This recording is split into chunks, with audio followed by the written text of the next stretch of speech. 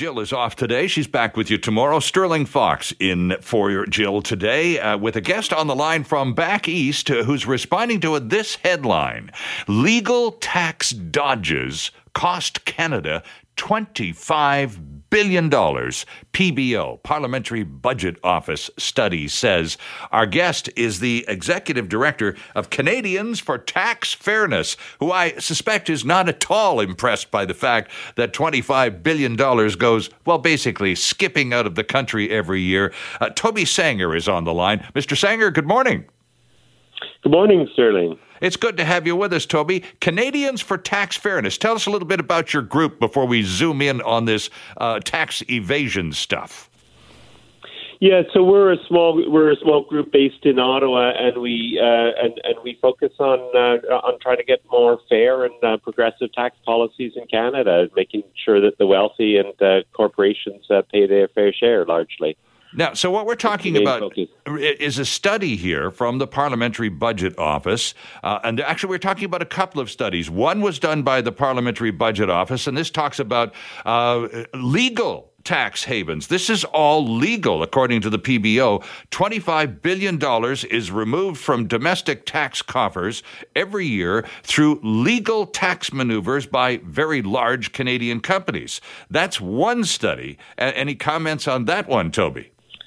Well, you're absolutely right. This week, there were two studies from two very credible organizations, the Parliamentary Budget Office, which is an independent group of experts, independent of any party, based in Ottawa, and Canada Revenue Agency came out with a report earlier this week. The Canada Revenue Agency report was looking at what they call a tax gap, and they've done a series of these. And this latest one was about how much is basically avoided in different ways by corporations. How much the difference between what they should be paying and what and what they have been paid and what they have paid.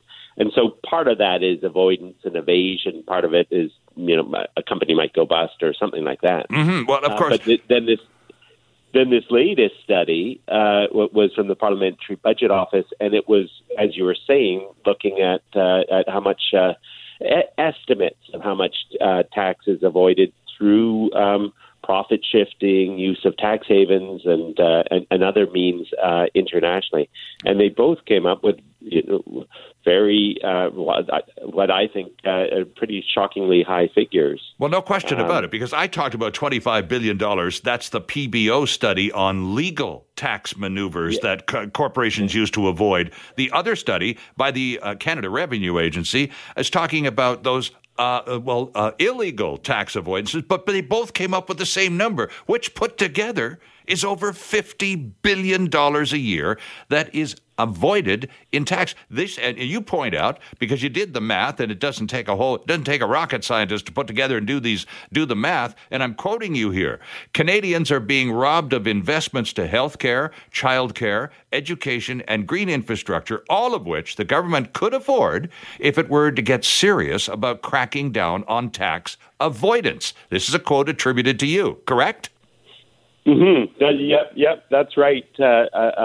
There's many billions lost, and I think one of the big points from this is that, and this came out in the CRA study, is that it is the larger corporations in particular that are really pushing the envelope and avoiding taxes much more so than small and medium-sized enterprises. And while ordinary Canadians, by and large, are responsibly paying their taxes, it's these larger corporations that are avoiding taxes, often through legal means. I mean, some of it's legal, and some of it's a gray area. Now I have to give credit to the CRA both for doing this type of analysis to try and figure out how much was being lost. Mm-hmm. There had been severe cuts to the CRA under the previous government, and particularly to this area in which large corporations and offshore their ability to enforce that. And this government has put more money into it. But we need much stronger penalties on this. We need stronger enforcement, but we also need a change in the laws. And there are some interesting and pretty intense discussions going on in terms of reforming international corporate tax rules. Of course, now you realize, Toby, as these discussions take place about reforming international tax avoidance rules, the corporations, those responsible for the avoidance, aren't exactly sitting on their hands, are they? They're going to be fighting tooth and nail not to have any changes because, of course, it all suits them perfectly right now. Where in the world, Toby, right now, are laws that have teeth that deal with tax avoidance and tax evasion? Are there any countries that are way ahead of us on this file? Those are both excellent points, and a number of major countries around the world, including the U.S. to a certain extent, the U.K., France, Australia, have all brought in some legislation. India is just considering some pretty strong legislation in terms of changing the way that they, in terms of making these large corporations with offshore profits, they park their profits in some other country. Sure. Getting them to pay their taxes, and so they're all introducing some legislation. Canada has been a bit sitting on its hands on it. Well, they haven't been sitting on their hands, but they haven't been they haven't brought forward any sort of legislation or publicly supported some of the proposals that are out there. So we really think the Canadian government should be taking stronger steps in different ways in terms of increasing penalties, increasing enforcement, but then also either bringing in legislation ourselves and or supporting some of the good proposals that some other countries have proposed out there. And in fact, that. Sorry, go ahead. Go ahead. No, you go ahead. No, okay. I was only going to say that we have a government right now in charge that are doing some things, as you point out, but they are also a government that's very, very fond of tax and spend as a way of doing business. And one thinks of the taxes that have been increased and fees and levies, call them what you will, on individuals over the last 3 years by the current government that could have easily not taken place had the government instead directed the same kind of energy at collecting taxes already owed and on the books. Yeah, and I do have to give them credit. I mean, I'm often criticizing the government. I do have to give them credit for increasing the enforcement in this area, and they have shown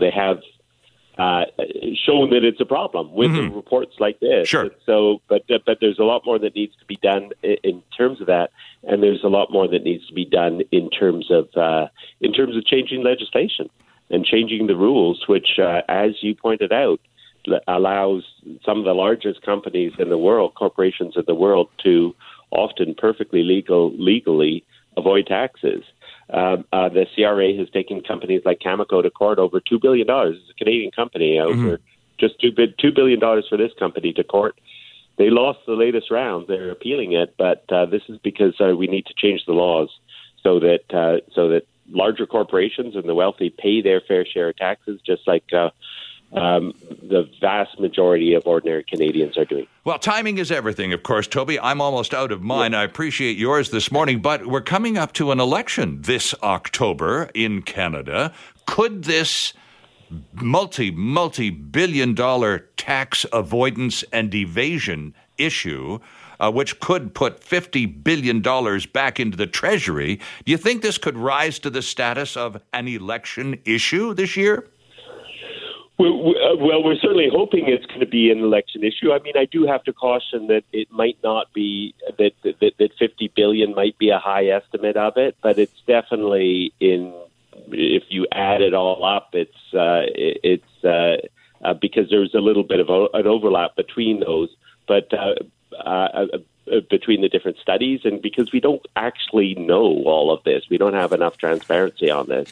So $50 billion would be a very high estimate on this. But certainly we hope it's going to be an issue, and we're proposing a number of changes that we hope that the federal parties will include in their platforms. So how about a website address for us, Toby, before we let you go, for the director, Canadians for Tax Fairness? Where do we find you on the line? It's at taxfairness.ca. Okay. Toby Sanger, thanks for this. Appreciate it. It's an issue that is easily swept under the rug by people who are good under-the-rug sweepers, and there are lots of them. But this is something Canadians really need to know about, and we appreciate your time in sort of shedding some light on this matter. Thank you very much for having me. I really appreciate it. It's about time we introduce our next guest, and I'm going to let our guest's own Twitter site describe him to you, and then we'll say good morning. He's a communications consultant, a power play panelist on CTV. He's a columnist with the Hill Times, and one of Canada's top 5 political minds. Slightly cuter than Justin Trudeau. This is Gerry Nicholls. He's back with us from Oakville, Ontario. Gerry, good morning. Good morning, Stirling. How are you doing? Well, I'm fine, thank you. Lots to talk about this morning. I love your description of yourself on your Twitter page. Accurate, too. Slightly cuter than Justin Trudeau. Deadly accurate. Impressive stuff. Lots to talk about here this morning. I want to start with, and I'm going to take us back a week or so to the Raptors games. We all watched that. The numbers, the ratings. You're in the TV business. You're a panelist on Power Play. You know about ratings. The ratings for the Raptors games, those final few games against Steph Curry and the Warriors, the numbers were just staggering to huge audiences. So taking advantage of that were some groups, third parties, who decided to buy a very expensive premium attack ad airtime during the Raptors game. What did you make of the strategy and the ads themselves? Well, I think it's a waste of money to run ads. I mean, I know that they're a massive audience, as you said. There's millions of people watching that game. Probably cost them a lot of money. Oh, sure. Put that on there. The problem is the election's 4 months away. And people are going to forget about those ads 4 days after they watch them. That's the problem. There's an old adage in politics, when you're up, stay up. In other words, if you're going to start advertising on TV, you got to stay up until Election Day, because otherwise people are going to forget your message. Sure. And so if the goal of these groups was to sway public opinion and to get people to vote differently during the election, they're not going to do it. If their goal was simply to sort of say, look at us, we're out there, we have this great ad, and this might help them with fundraising, then maybe they accomplished that. But I think, for these organizations, it doesn't really help them their cause to run ads in terms of swaying public opinion, because no one's going to remember those ads. I'm sure everyone's forgotten about them by now. Okay, so a lot of money chasing after very little, ultimately, because it's just too far away from Election Day. Yeah, and I think part of the problem these organizations face is that we have what I call an election gag law in place. That means as soon as the election is called, it's basically illegal for them to run television advertising. Right.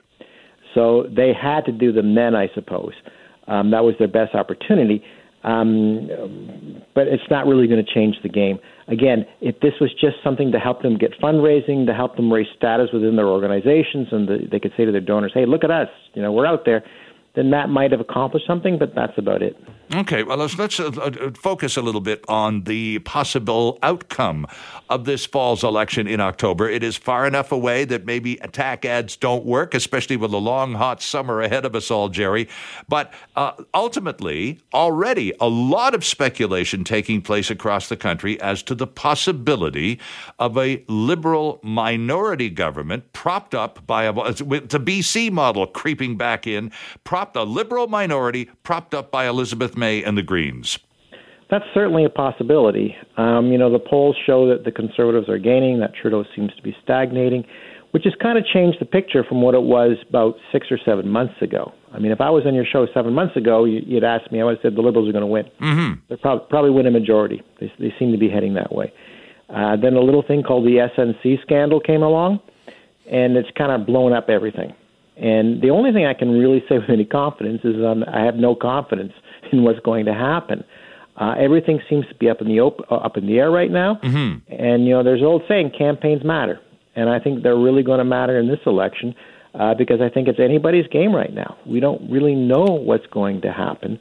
I think Scheer has an opportunity to make some gains. I think Trudeau still has an opportunity to kind of turn things around. Is Singh finally going to make the NDP relevant? We don't know. What role is the Green Party going to play? They've suddenly appeared out of nowhere and seem to be something of a force. in Canadian politics right now. I think, Gerry, there's a lot of mystery. Yeah, if I can interrupt just on the matter of the Greens, I think they're picking up a lot of momentum because a lot of the young voters, many of whom for the first time came out in the last election in large numbers and voted for Justin and his gang and gave him the majority that so few of us were predicting. And a lot of those people have been, in the very short 2 or 3 years, become rather disillusioned with the current government, and particularly, of course, in the wake of this week's decision to go forward with the pipeline. For a lot of those younger voters, that's the line that shouldn't have been crossed, and they're going to transfer their vote immediately and quite directly, not to the NDP, directly to the Greens. I think that's an accurate assessment, Stirling. Certainly the polls show that Trudeau has been bleeding progressive voters, and some of them are going to the NDP, lots are going to the Green. And I think that's kind of a populist impulse almost. I think people who are fed up with the mainstream established parties are looking for something different. Mm-hmm. They're looking for almost an anti-politician. And I think Elizabeth May, with all her quirks, and the Green Party, because it's pretty far away from as traditional parties you can get, I think a lot of people are finding that to be an attractive place to park their voters, or at least tell pollsters that they're going to vote for them. Right. So I think the challenge for Trudeau, and also for Singh for that matter, say, how can we win those people back? And I think that's what they're going to be thinking about over the summer. Mm-hmm. You mentioned populism. I want to get into that a little bit with you. Need to take a quick break. It's always a pleasure to have you. And when you were talking about 7 months ago and predicting that Trudeau would have won, you were on with us 7 months ago, and I do believe you actually did predict at that point. Well, there you go. It was his election to lose. Consistent. That's very true. Gerry, you mentioned a few moments ago, you were talking about how, in many cases, we were talking in the context of younger voters looking around for alternatives to the Trudeau they voted for a few years ago and don't want to vote for this time. And you're saying a lot of them are looking for non-politician types. Well, we've had a few of those in Canada. One of the best known that we've ever had in this country was Rob Ford, the late mayor of the city of Toronto. And I understand this week, and just in the last 24 or 48 hours, his widow, Renata, has agreed to become a candidate in Max Bernier's People's Party and run for federal election for, I would assume, York West or one of those ridings. Is that the case? Yeah, that's I've heard. I think it's going to be in Etobicoke that she's going to be running. Right, yeah. And I think this is good news for Maxime Bernier and his People's Party. I mean, if only because we're actually talking about Maxime Bernier's People's Party. Yeah. He hasn't been getting a lot of press lately, and the press he has been getting has been negative. So this is kind of a good news story for him, and I think he needed it. I don't know anything about Renata Ford, other than the fact that she was married to a beloved late politician. Sure. And her last name is Ford. Mm-hmm. And that's more than a lot of politicians have, is this good name recognition and this kind of magic connection. So I wouldn't be surprised if she, got her share of votes in the federal election. I don't think she'll win, but what she could do is take away votes from other mainstream parties, and not just the Conservative Party. It's possible she could also take away votes from the NDP, because Rob Ford got a lot of sort of NDP voters to support him when he was mayor. That's true. So I think all in all, it's a good story for Maxime Bernier at a time when he kind of needed a good news story. Well, you're right, because we're not talking about him since he formed this party and then sort of disappeared off the radar. And then you're right, the only little blip that comes up every now and then is some really far out alt-right type gets in some way associated with the party. Max doesn't denounce him or give him the old heave-ho fast enough. And the press is kind of building up, and it's not very attractive these days for Mr. Bernier, is it? I like Maxime Bernier. I think he's a good guy. And I think he's got some interesting ideas, but he's not necessarily the greatest politician in the world. He sometimes lacks political judgment. That's not to say he can't still be a force. True. In the upcoming election. We don't know. Again, we don't know what's going to happen. There's a lot of variables out there. But he's going to be out there, pushing his agenda and pushing his sort of quasi-libertarian, quasi-populist message, and we don't know. He could suck away votes from Andrew Scheer, and this is going to be a tight race, and all indications are it is going to be a tight race. That could make for some interesting results on election day. Yeah, Gerry, you've been tweeting and retweeting a lot about populism lately, as have a lot of political commentators. First and foremost, what do you mean by populism?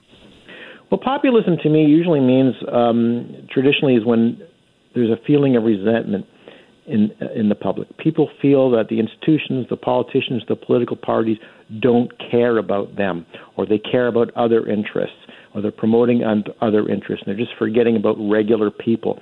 And whenever that sort of reaches a critical mass, that sort of sense, that sort of resentment, that sort of anger, there's always an opportunity for a sort of a political entrepreneur to come in there and take advantage of those feelings. And, this is like Donald Trump. In the United States, of course, is the most obvious example, or Rob Ford when he was running for mayor of Toronto. He's just saying, you know what? They're not listening to you. I will listen to you. I will fight for you. And when there's that sort of populistic kind of climate out there, that can be a really powerful message. Now, do you see anyone in Canada, and we're not looking for, and we're going to talk to one of the pollsters later in the program about the new numbers that show Canadians en masse are really quite repulsed by Mr. Trump. And I don't think Canadians are looking for an equivalent in the election. And yet there is an identifiable yearning for populist people in this country as well. Who's going to fill that void in Canada, Gerry? Well, first of all, your point about Trump is, I agree that a lot of Canadians don't like Trump, but you have to keep in mind that most of his messages are not geared towards Canadian audience. Of course, right? Yeah. Canadians aren't going to care about a wall between Mexico and the United States.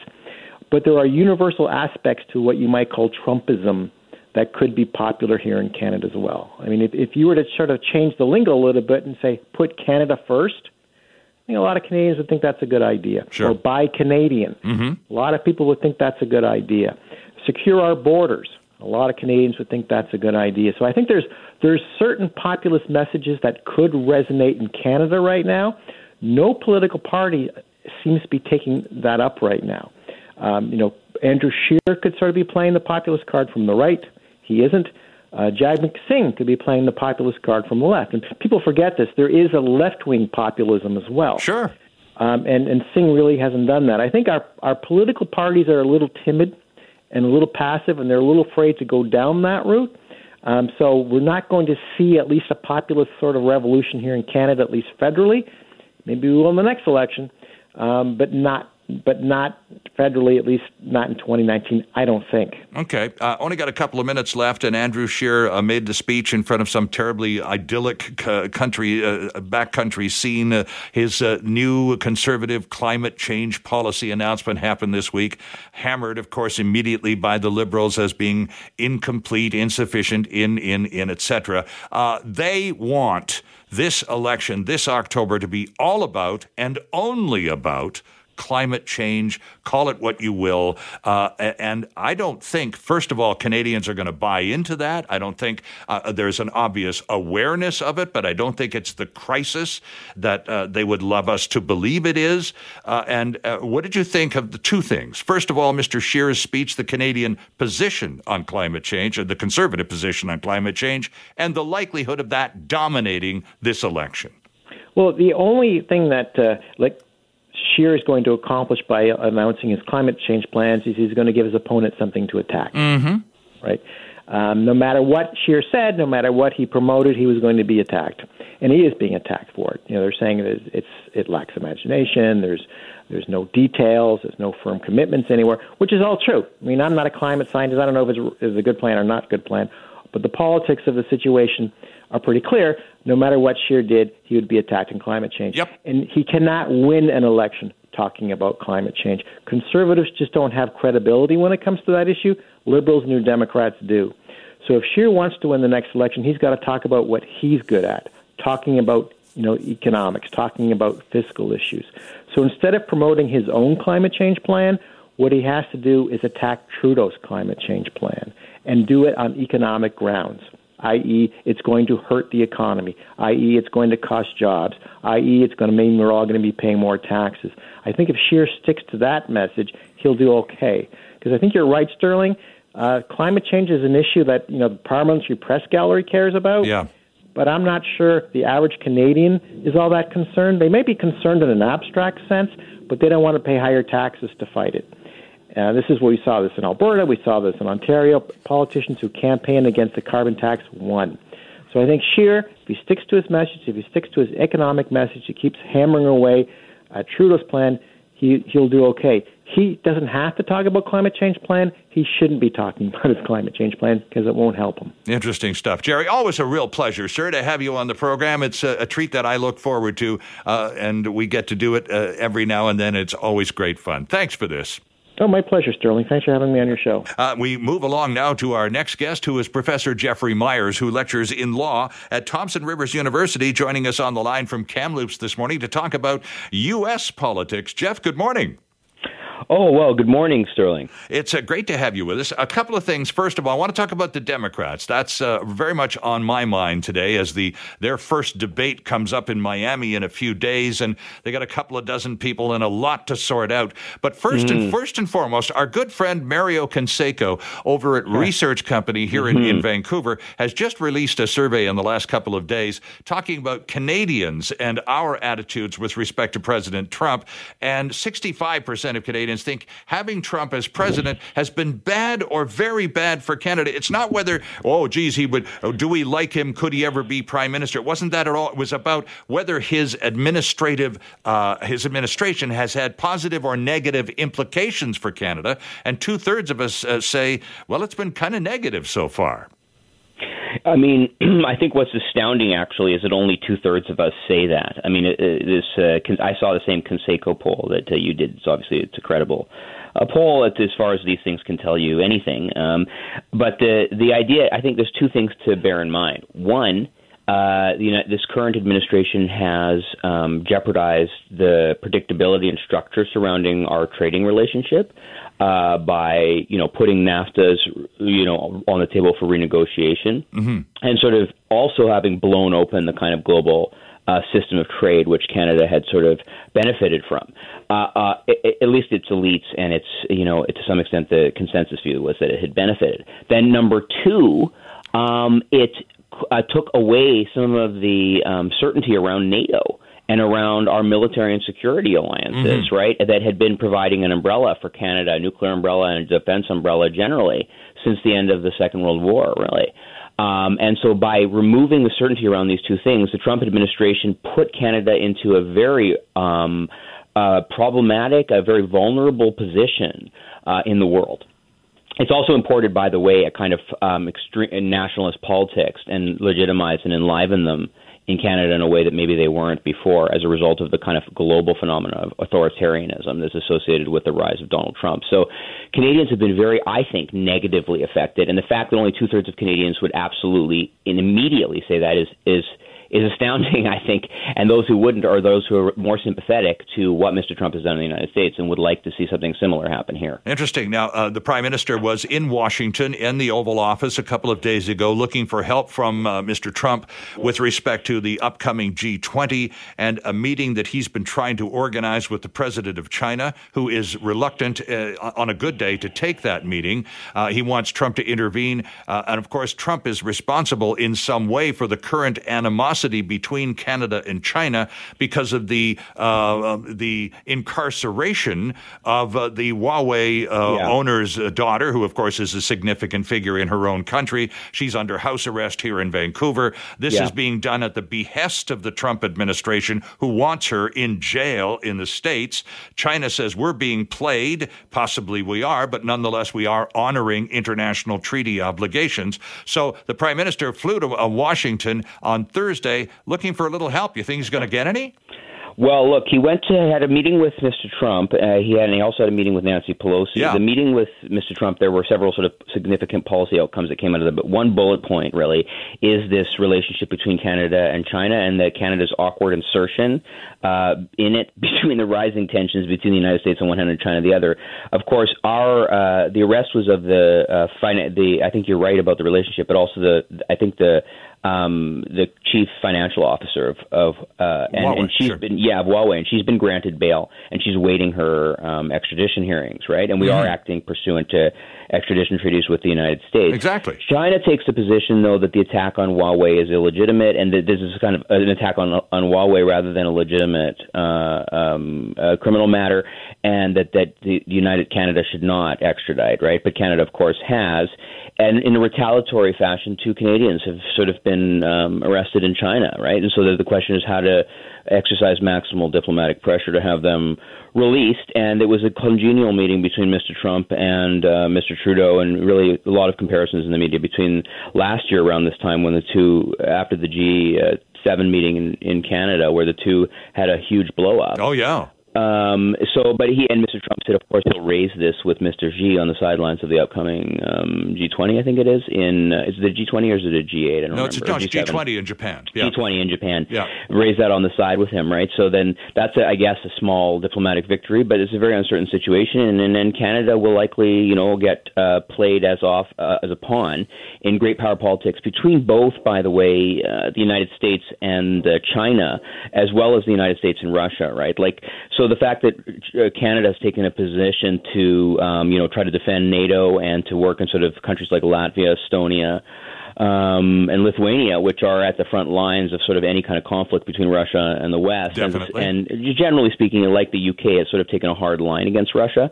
It becomes easy for Russia or China to pick on Canada and sort of dare the United States, well, what are you going to do for little brother, right? And that puts us in a vulnerable position security-wise. And like I say, on the economic front, whatever the foibles are of NAFTA, I should say, they at least provided some degree of certainty and a baseline from which to work. And in this case, all of those situations, all of the status quo was upset. So Canada has been negatively affected. I think there's no question about it. All right, Jeff, let's move forward a few days to the Democrats. There are so many candidates running to take on Donald Trump that they can't even fit all of them onto one stage for one debate. They're going to have to break it into groups of 212s. They got 24 people running for this. It's a bit of a gong show right now, but they're getting at it with debates, and the elimination process should actually begin after the first debate. How do you think it's all going to boil down to?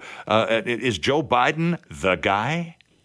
Well, yeah, I see you want to go to the big picture question. I'm still mired in the fact that you got, I think it's 23 or 24 candidates in this, including some who were, by the way, remember how controversial the DNC's decisions as the Democratic National Committee were around the structure of debates and everything like that, as between Bernie Sanders and Hillary Clinton in 2016, right? This time they've got 23 or 24 candidates. So they've got all these minimum, you have to poll over 1% in a certain number of states, you have to raise a certain amount of money over a certain amount. And some very prominent people, including the governor of Montana, is not on the debate stage, and then other people have been thrust on there, including self-help gurus and tech entrepreneurs, some of whom have developed a cult following. But the top candidates, the top tier, and there's two debates, by the way, right? And there's no kids table like they did in the Republican. That's right. Yeah. No second-tier candidate table. But in this case, there's good people, or not, I shouldn't say good people, but people who are polling significantly in both. But the top people, the top contenders, leading a very kind of, I think, soft lead is Joe Biden. And then battling now for second place, it was Bernie Sanders clearly in that position. But now Elizabeth Warren appears to be surging and battling him for sort of that left alternative to the middle of the road, sort of centrist Joe Biden. And then you have very much lurking at the perimeter and very much capable of leapfrogging at any point and could well be the nominee, people like Kamala Harris, the former Attorney General of California, now junior senator from California, and then, unlikely as it is, Pete Buttigieg, the former Rhodes Scholar, but still relatively young mayor of South Bend, Indiana. And then you have other, high-profile, prominent individuals, including senators like Kirsten Gillibrand and Cory Booker, many others who are, polling it very low and are likely not going to survive sort of very long. But Iowa's a long way off, right? And again, as I've reminded folks before, if you look at where Donald Trump was in the Republican primary at this time in 2015, he was polling at like 1%. Yep. So we have to be very careful what conclusions we draw about this. And the other thing I often say when looking at that question, right, is, be wary of the polls that you see that are telling you nationally where somebody is, right? Because that's irrelevant. It's the momentum coming out of Iowa and New Hampshire that's important. Now, California's primary has been moved up, so California will be relevant in the situation where in the past its primary was so late that its relevance to the whole situation was, although it had a lot of delegates, the sort of narrative was already cast. This time things are different, and it's interesting to note that Kamala Harris, who I think would be a very strong candidate, she's not got a runaway lead in California, which is her own state, right? So We'll have to see how this plays out, and we'll see how the foot race between Elizabeth Warren and Bernie Sanders works out. Joe Biden is, most of the pollsters say he's a soft lead in the sense that he's vulnerable in a variety of ways. I think we've seen that. So I think what was your original question was more. No, you just answered it. Actually, I asked him essentially, was Joe Biden going to be the guy? And I don't think he is either, by the way. I didn't say that he wasn't, but I agree that you've inferred from what I've said you're right. I kind of don't. I mean, I'm kind of starting to lean in the direction of thinking everybody else would have to really screw up for him to be the head. And he's always done a very good job of, I mean, everybody says it's like the foot and mouth disease, right? Like of self-sabotaging. I think his bigger problem is that he appears to be out of touch, kind of like a grandpa who's like kind of entertaining and sweet, but sometimes a bit of a faux pas, right? Now, Mr. Trump, he doesn't have to worry about that. I mean, because his supporters are all themselves. Many of his supporters are older and from a different generation are hearkening back, make America great again to some halcyon past, right? But Biden needs to get young people of color, traditionally people who are disenfranchised, marginalized, not involved in the system, all of these people beyond just the so-called lunch pail Democrats who maybe voted for Donald Trump themselves. And he's not appealing to them because he appears to be out of touch, an entertaining person at the dinner table, but not necessarily somebody who wants to be president of the United States, which is odd considering he wants to be president of the United States. Exactly. Jeff, I have to leave it there. Always a pleasure to have you on the program. Grateful for your time. We'll do this again. Of course, it's a long way off, and there's lots to talk about between now and then.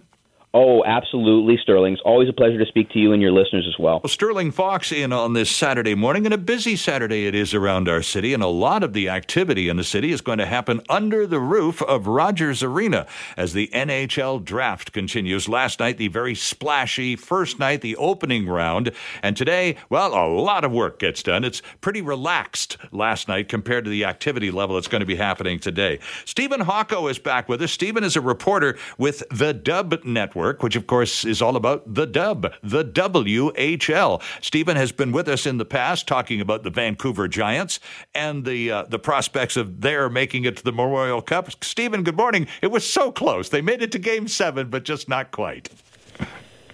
Yeah, it doesn't seem like it was that long ago, but yeah, they came one goal short, Game 7 overtime. Unfortunately, couldn't get it done, but it was quite the season to be able to cover and watch. Oh, I'm sure it was. Now, of course, you have a very interesting perspective on all of this because you track these young players. This is what you do. You and Ben Dooley and your other colleagues at DubNetwork pay exclusive attention to the WHL. So at draft time, it's almost like payback time for all the work you've done all season long covering these kids. And you, of course, being the Vancouver Giants reporter, had kept a sharp watch. And you and I have talked on this show in the past about Bowen Byram. And of course, there he goes to the Colorado Avalanche, number 4 overall. Did that surprise you, Stephen? Not overly. I kind of expected him to go in the 4 range. What did surprise me is who went 3rd overall was Kirby Dach from Saskatoon. Everybody was expecting Bowen Byram to be the first WHLer to be drafted, but he ended up going 1 pick behind Dach there, so that was a bit of a surprise. But I'm not surprised that Colorado took him. It's kind of the range I kind of saw him in. And it helps Colorado with an already deep blue line prospect pool that they have. And it's interesting because, of course, Vancouver Canucks are talking to Colorado about Tyson Barrie, who is one of their defensemen. The Canucks is sadly lacking in the defense part of things. So if Colorado picks up Bowen Byram in the draft, suddenly a player like Barrie isn't as essential to them as he was before Byram was picked up. Yeah, there's a lot of rumors circulating around yesterday that Barrie would maybe be a Canuck by the end of the night. We didn't see that, did we? No, it was a really quiet night. There was only one trade, and it only involved draft picks. It was the Arizona trading up a few picks to pick at 11. But yeah, it was kind of a disappointment in the entertainment aspect. But the draft is so good this year, I don't think many teams wanted to move their picks. And now let's talk about this. And I have to look down, and I wrote it in large capital letters so I can pronounce it easily. Well, okay, as easily as it gets to say Vasily Podkolzin. He's a young Russian with a KHL contract. He's only 17 or 18, and he has 2 years commitment left to the Russian league. That's my understanding. Am I close, Stephen? Yeah, you're right. He's 17 for another couple days. But yeah, he has a 2-year contract with St. Petersburg in the KHL, which I don't mind. It's just instead of doing 2 years in the AHL, it's 2 years in an arguably higher level of hockey. So true, yeah. Yeah, so I watched him a lot at the World Juniors. I liked him. He kind of stood out for Russia, especially as an underage player. Russia doesn't usually give ice time to many underage players, so it says a lot about what kind of player he is. Mm-hmm. He's a very skilled winger, but he also isn't afraid to get under people's skin or get a little bit on the nasty side. He hates to lose, and it shows. I like the pick for Vancouver personally. Okay, let's talk about the number 1 pick, Jack Hughes. There was some talk, and you would know more about this than I, that the Canucks were going to try and wheel and deal and trade whatever was necessary to get at that first pick so they would have the Hughes brothers, Jack and Quinn, who's already here, reunited in Canucks uniforms. There was a lot of wild speculation about that. Did you ever even buy into that, Stephen? No, not really. It would have to take a lot for New Jersey to give up Jack Hughes. You have to think so. Yeah, he's kind of a can't miss prospect at this point. So the Canucks probably would have to sell the farm just to get him. And in my opinion, it's not really worth selling like that for one player. But yeah, I didn't buy into it too much. I mean, it would have been great to see, but I don't get my hopes up too much when I hear that kind of stuff. Right. Now, one young man that did impress me at the World Championships just a few weeks ago was the young Finnish star, Kaapo Kakko, who went number 2 overall. And there was some discussion that he would reverse and he'd go first and Hughes second. But he did go in the order that they were expected to go and went to the Rangers. Yeah, after his World Championships, I was kind of starting to second guess if he was going to go first or second or not. But the Rangers were in such a good position; they were literally just taking whoever the New Jersey Devils didn't want, and so they were big winners regardless. So yeah, they have a great player in New York, and they've had some great drafting lately. They've been stocking up on picks. They've been doing the rebuild right. It's kind of something you'd like to see the Canucks do. That a couple of years ago they told their fans straight up that there's going to be a little bit of tough times ahead. Some growing pains, but it looks to be paying off for them right now. So now, today is the big day. I mean, yesterday was the splashy showbiz day for the draft, and we all got to see the first round picks, and they got interviewed on TV and all the rest of it. Now, today, you were there. So you're going back down this morning, and it's going to be busy. There's a lot of work to be done. So what do you expect from the Vancouver Canucks by way of Saturday's results at the end of today, Stephen? Well, I'm hoping something happens. There's always the talk of whether they're going to make a splash or not, but usually it doesn't happen. Mm-hmm. But from what I've heard, it sounds like they're making a real push on Barry, as you previously mentioned, and he would definitely be a good fit for the Canucks. He's also a local kid, and the only thing is he only has 1 year left on his contract, I believe. So you'd have to re-sign him. But I'm hoping that they can stock up maybe on some defensive prospects. There's around their second round pick at 40th. There's Korzak. He played for Kelowna this season. I've watched him play a few times. I wouldn't mind him getting picked up by the Canucks. But besides that, I kind of trust Jim Benning. This is his niche is drafting. So I'm excited to see how it goes. So I think a lot of fans, I mean, like you, are expecting to see hopefully some good, decent prospects picked up. But I think even more Vancouver fans were looking for some kind of side deal for Jim Benning to make a trade, this Barry thing or whatever. Do you expect today, over the course of today, the Canucks will do a deal that we'll be talking about at the Supper Time News tonight? I'm not sure if I expect it, because there's kind of been a history of all this hype around a deal happening but never happens. So I'm not getting my hopes up too high, but I definitely would be very excited to see something like that. I also saw maybe a PK Subban deal could be happening, but it'd be awesome to see, but I don't get my hopes up too much of this kind of stuff anymore. All right. Well, let's maybe get Kyle Turris to finish out his career back home here in Vancouver. Of course, he's from New Westminster. Stephen, enjoy your day at the draft. It's going to be a busy one for you. Thanks for getting up a little earlier to do this with us this morning. Yeah, no problem anytime. Thank you for having me.